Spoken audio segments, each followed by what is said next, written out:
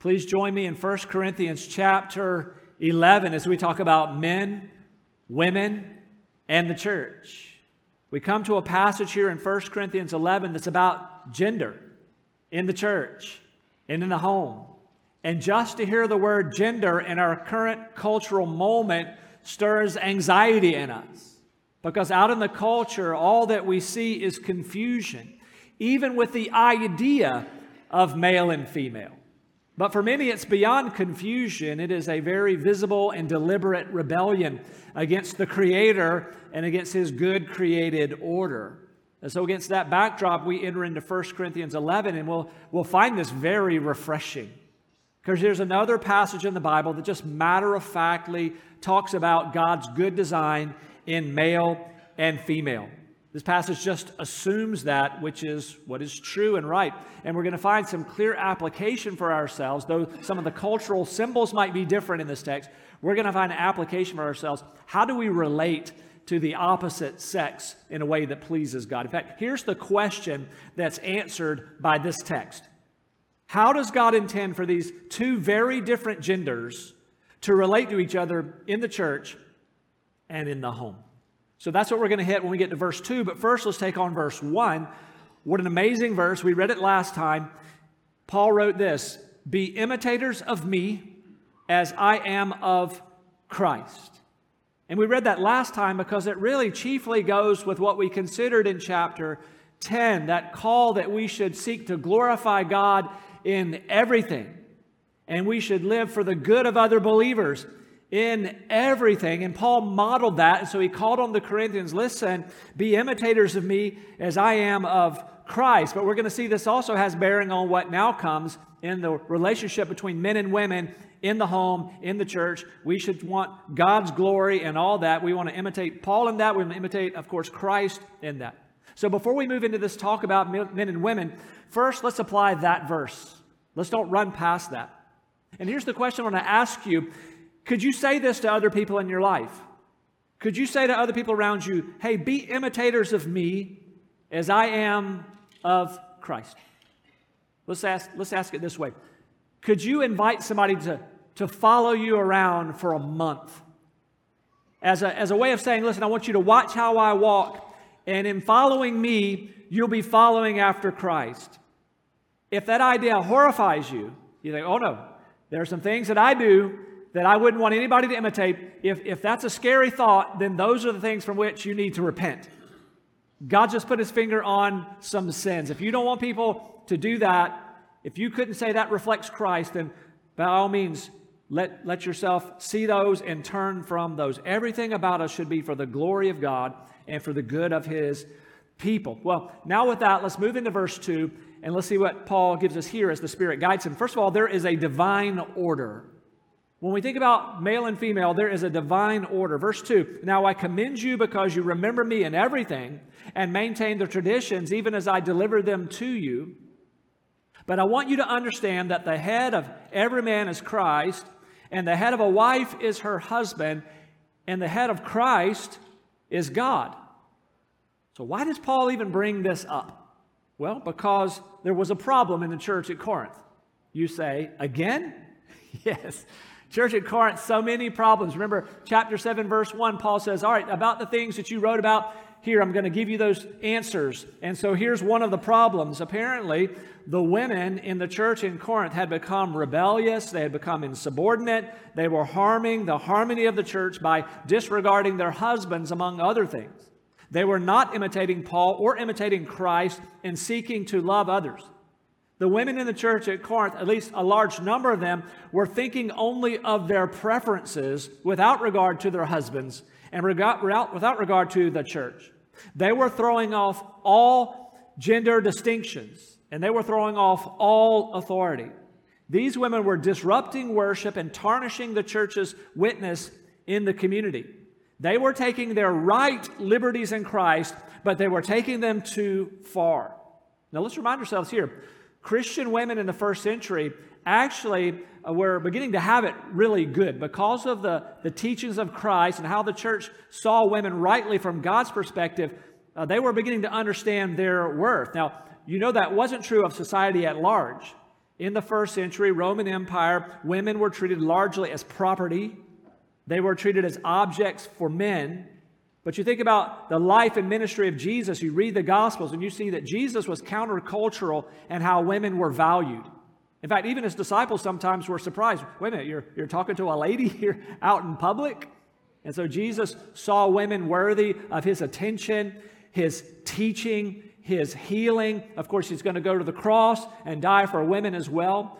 We look in the Gospels, we see among his earliest followers, of course, we have the 12 disciples who are men, but did you notice how in the Gospels there are women now invited into the inner circle and they're being a part of his ministry? There were women, the first to see him after the resurrection. And then we think about teammates like Aquila and his wife Priscilla, key in the spread of the gospel in the book of Acts. And so the Corinthian women were correct to see, hey, we're equal to men.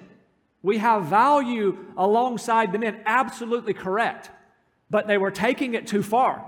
And they were obliterating any gender distinction between men and women. They were dishonoring their husbands in the way they were doing this, and they were bringing confusion into the church. And so Paul then wants to bring them back to biblical order. And so he gives them these principles, that Christ is the head of every man, that the man or the husband is the head of his wife, and that the head of Christ is God. So let's talk about that word head a second here. That Greek word for head that we have translated meant source or source of life or origin. But also in this context, it carries the idea of leadership. Even the word authority will show up in verse 10 in this text. And so source and authority is on display here. One scholar said this. He said, it seems that the Corinthian slogan, everything is permissible, had been applied to meetings of the church as well, and the Corinthian women had expressed that principle by throwing off their distinguishing dress. More importantly, they seem to have rejected the concept of subordination within the church, and with it, any cultural symbol which might have been attached to it. According to Paul, for a woman to throw off the covering was not an act of liberation, but of degradation. She might as well shave her head, a sign of disgrace. In so doing, she dishonors herself and her spiritual head, her husband. So though the particulars here in Corinth 2,000 years ago, those particulars are a bit different, the principles are very timely and relevant as we'll consider these. So just to be honest with you, when I knew that last week, okay, coming to 1 Corinthians 11, I'm going to have the passage with women's head coverings, I wasn't really excited.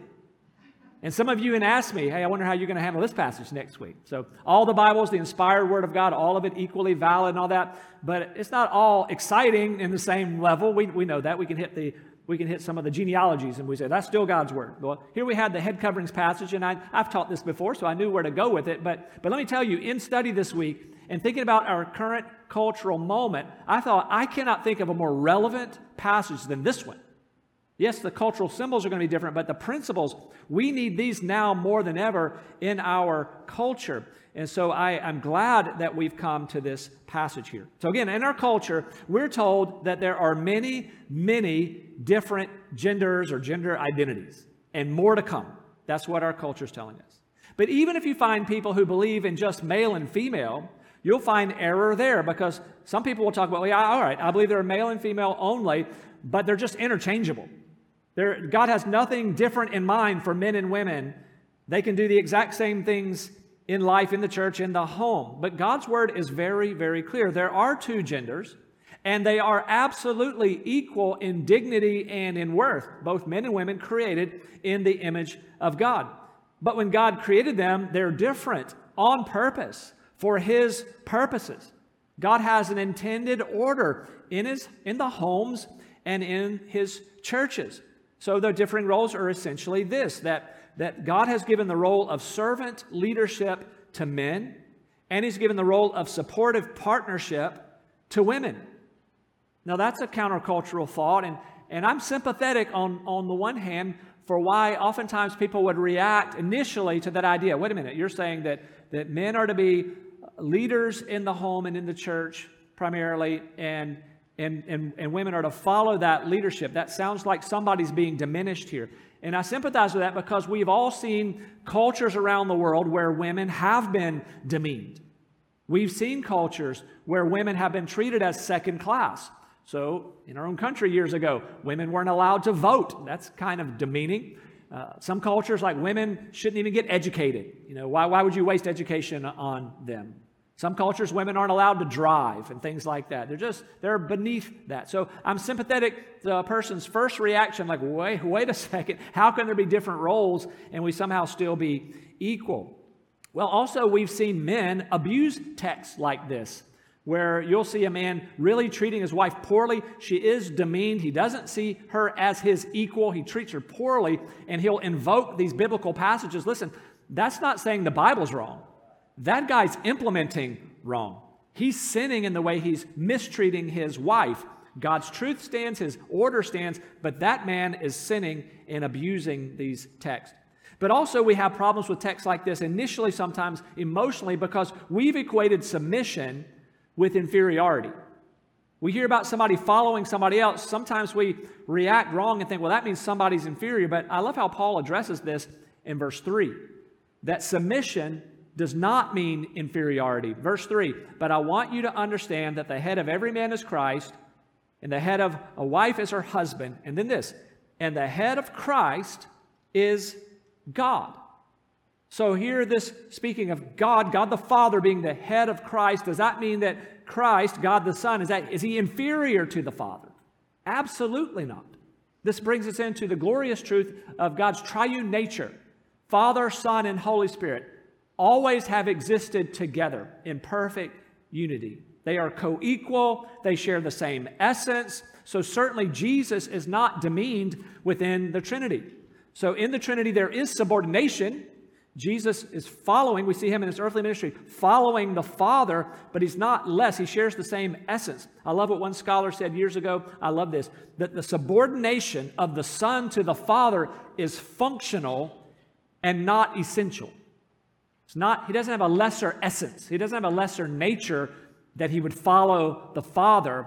This was a function, and likewise we can apply into our homes absolute equality of men and women. Again, go back to Genesis. He created them in his image. Male and female, he created them. So a woman is not to be demeaned or diminished. We can go to places like Philippians 2 to again see Jesus as the example. Though he laid things aside to come to earth, to become a man, but then he takes up his name that's above every name, right? God has highly exalted him. So with men and women, both are equal. But we recognize that sometimes in a relationship, certainly in the life of the church, there are women who are more spiritual than some of the men. There are women who can be more gifted than some of the men. There are women who are more intelligent than some of the men. It's not a matter of worth and who does things well, but there are roles. Again, we talk about the home. A husband is to be a loving, spiritual leader in his home. And the wife is to be a supportive, cherished partner in the home. So here's another area of life where we acknowledge this is counterculture, not hearing this anywhere else, but once again, we have to let the Word of God be our authority. Otherwise, we're like the world around us in gender confusion of another kind. We want to embrace God's order, God's good design. But again, why did Paul bring this up? Well, verses 4 through 7, he starts to get into the particulars of the problem. Verse 4, every man who prays or prophesies with his head covered dishonors his head. But every wife who prays or prophesies with her head uncovered dishonors her head, since it is the same as if her head were shaven. For if a wife will not cover her head, then she should cut her hair short. But since it is disgraceful for a wife to cut off her hair or shave her head, let her cover her head. Verse 7, for a man ought not to cover his head, since he is the image and glory of God, but woman is the glory of man. Again, the issue is that there were women in the Corinthian church who were asserting themselves in public worship in disruptive ways. They were breaking all the cultural norms of that time, and by doing that, they were breaking all of the biblical norms as well. The women were speaking out in worship in ways that were disruptive. They were bringing shame to their husbands. They were bringing chaos into the church. They weren't wearing, so we get to something that's a little different than our culture, but they weren't wearing that customary head covering.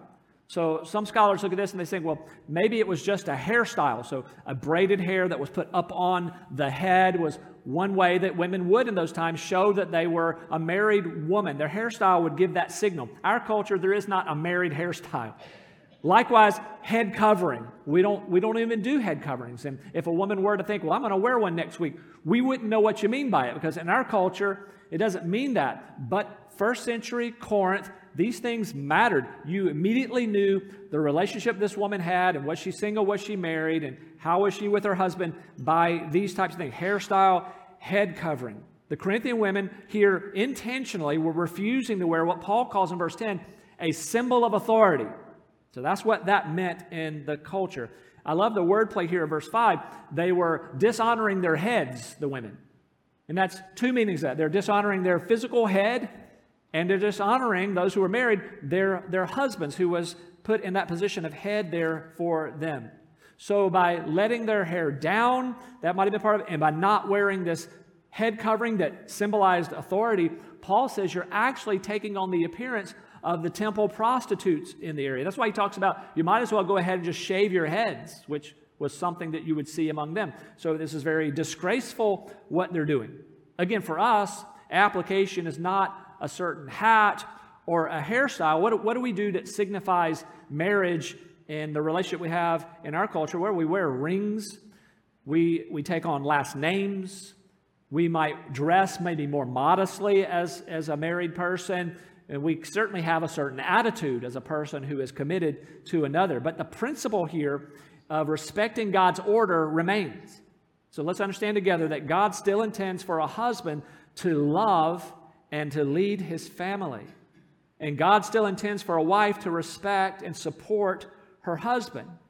And in the life of the church, God still expects that there would be scripturally qualified men serving in the primary leadership roles of the church. We can go to places like 1 Timothy and Titus and see the scriptural qualifications for pastors and deacons. So for a moment of application here, men and women, let's just take this to heart. We've got more to talk about. But if you think of yourself, first of all, if you're a woman and you're married, ask this question: are there ways in which I'm relating to my husband where I'm trying to dominate him?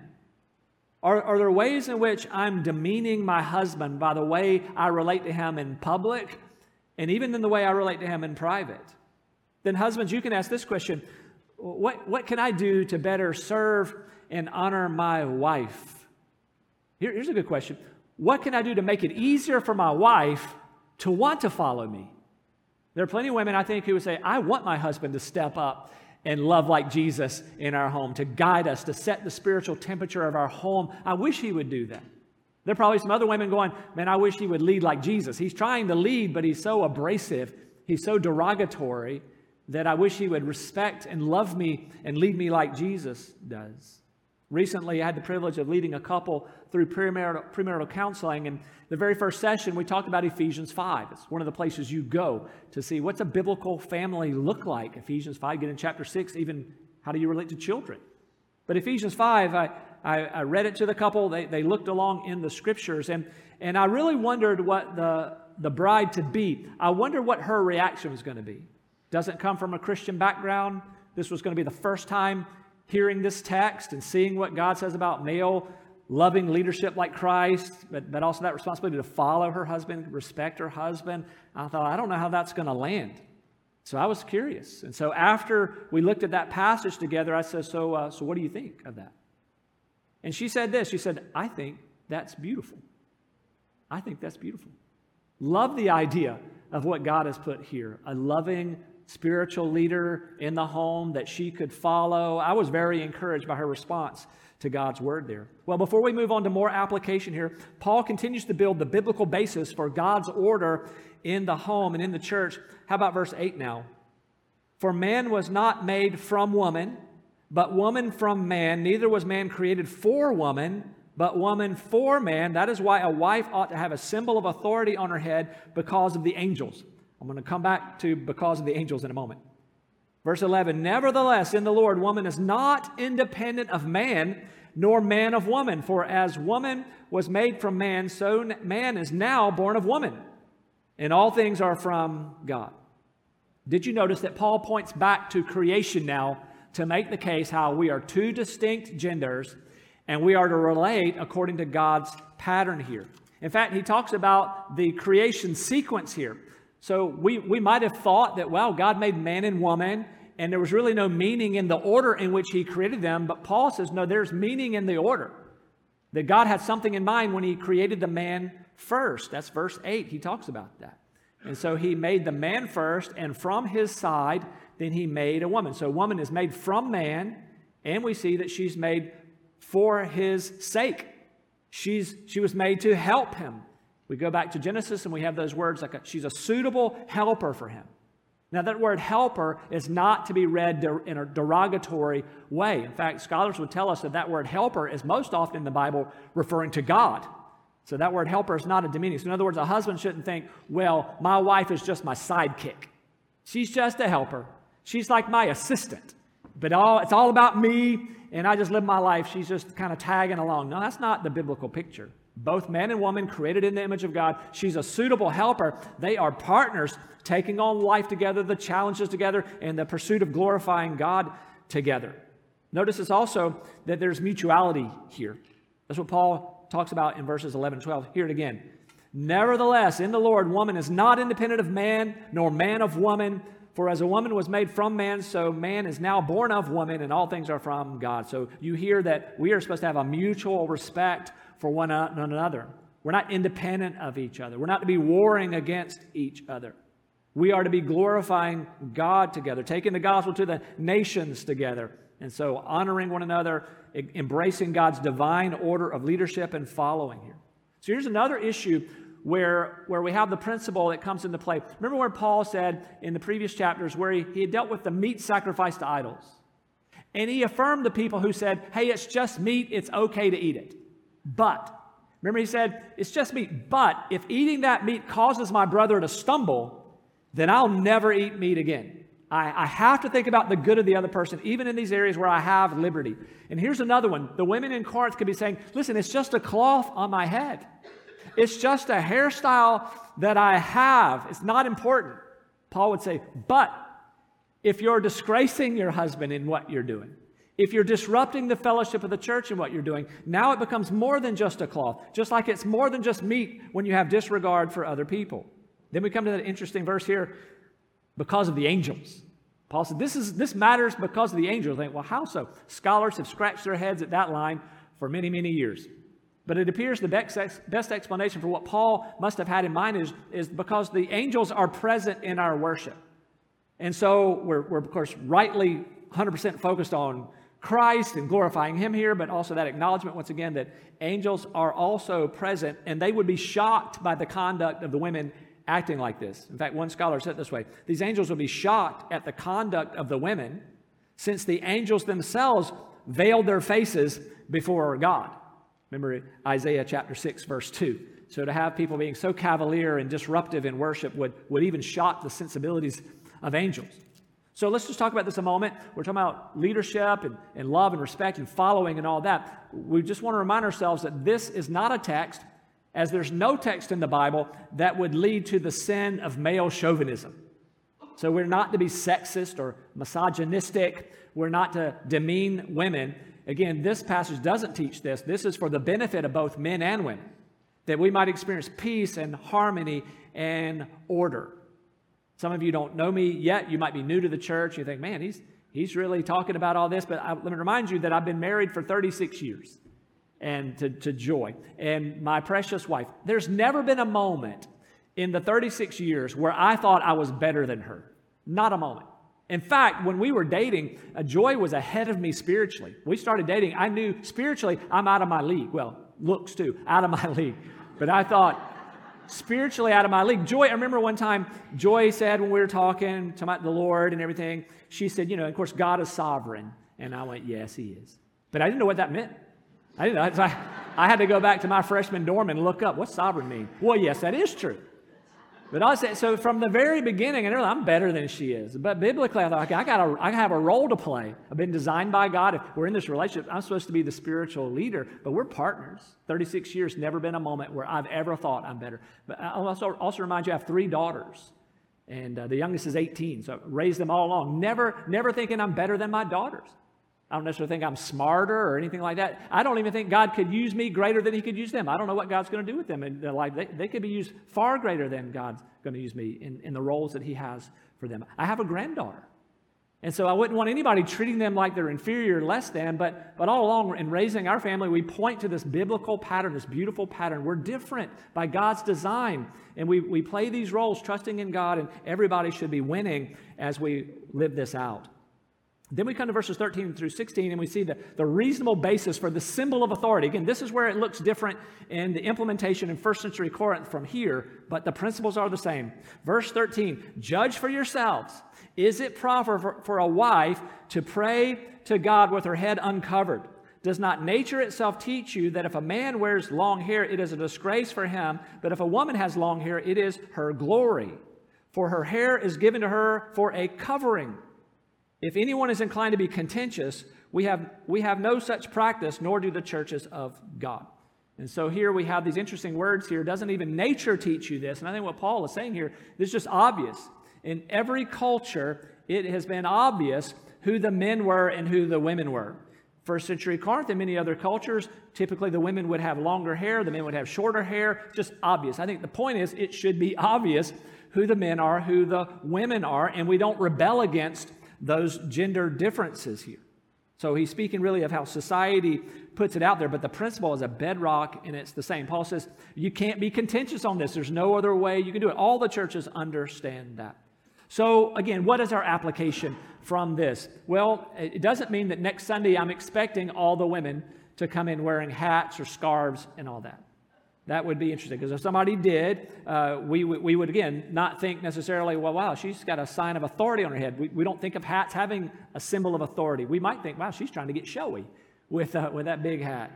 Or I've seen some very interesting denominations in the past where the women would stack their hair up as high as they could get it. We used to call those a beehive hairdo. And we'd say, no, that's not our application here. It wouldn't be a symbol of authority in our culture.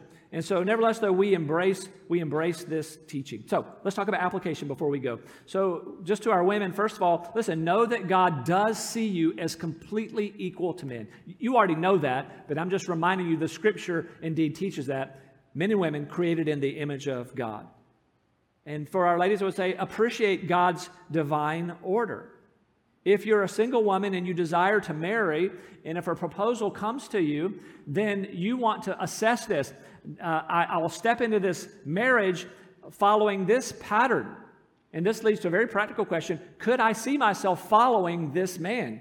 Do I want him to be a spiritual leader in our family? I'm going to be a full-on partner here, but could I follow the leadership of this man? And that'll help determine whether you give a yes or a no in that situation. And in public worship and at home, you want to bring honor to your husband, nothing that would disgrace him in that. Then men, of course, for us, very obvious, we are to be servant leaders, like Christ demonstrated. If a man takes this leadership and it's somehow an ego trip for him, he's sinning against his wife. Remember, Jesus said this, the Son of Man did not come to be served, but to serve and to give his life as a ransom for many. Remember, Ephesians 5, he's to love his wife like Christ loved the church, giving himself up for her. Remember, Peter warned men, if you don't treat your wife well, your prayers are going to be hindered. I love how God looks out for the wives. And so you cannot be an abusive husband and invoke these passages. So concerning dress, is there any application here concerning dress? Maybe a little for us.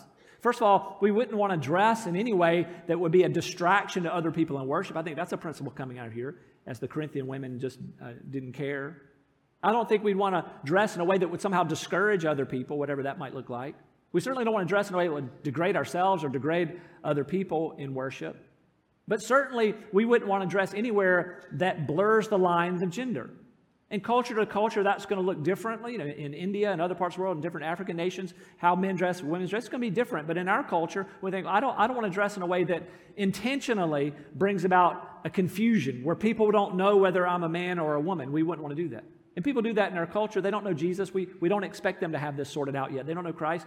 And so some people are intentionally in our day and just kind of trying to blur it. There's no distinction. And I think very clearly here, that's called out of order. We as God's people obviously can't do that. We're going to try to help those who do that come to know Jesus and follow after him fully.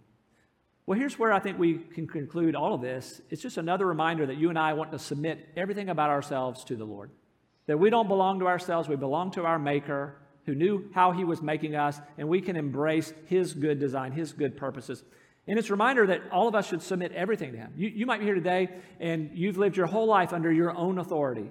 You've been doing everything yourself, and in 1,000 ways you have asserted your independence from God. Today, would you turn from that? I believe that's why God brought you here, that you would turn from following your own thinking and your ways. And the Bible calls that repentance, where you change your mind about the direction you're going. And instead of the direction you're going, would you turn and put your faith in Jesus?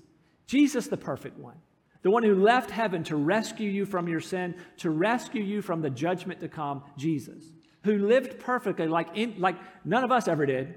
And he went to the cross and he poured out his blood for us on a cross to atone for all your sins.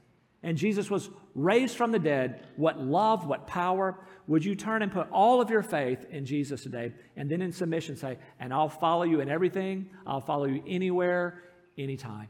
Let's pray. Father, we do acknowledge you as our Maker. And thank you for your good design. We'll embrace what you show us here. Lord Jesus, we've been singing of you today, once again celebrating that you're our Savior. And we know you're the only Savior. And your death on the cross and resurrection, absolutely necessary that our sins would be atoned for. And Lord, I pray for friends who are hearing that news today, understanding it for the first time. I pray that they'll leave their sin and trust in you for eternal life. Lord, be the Lord of all of our lives, in every area of our lives. We pray in Jesus' name. Amen.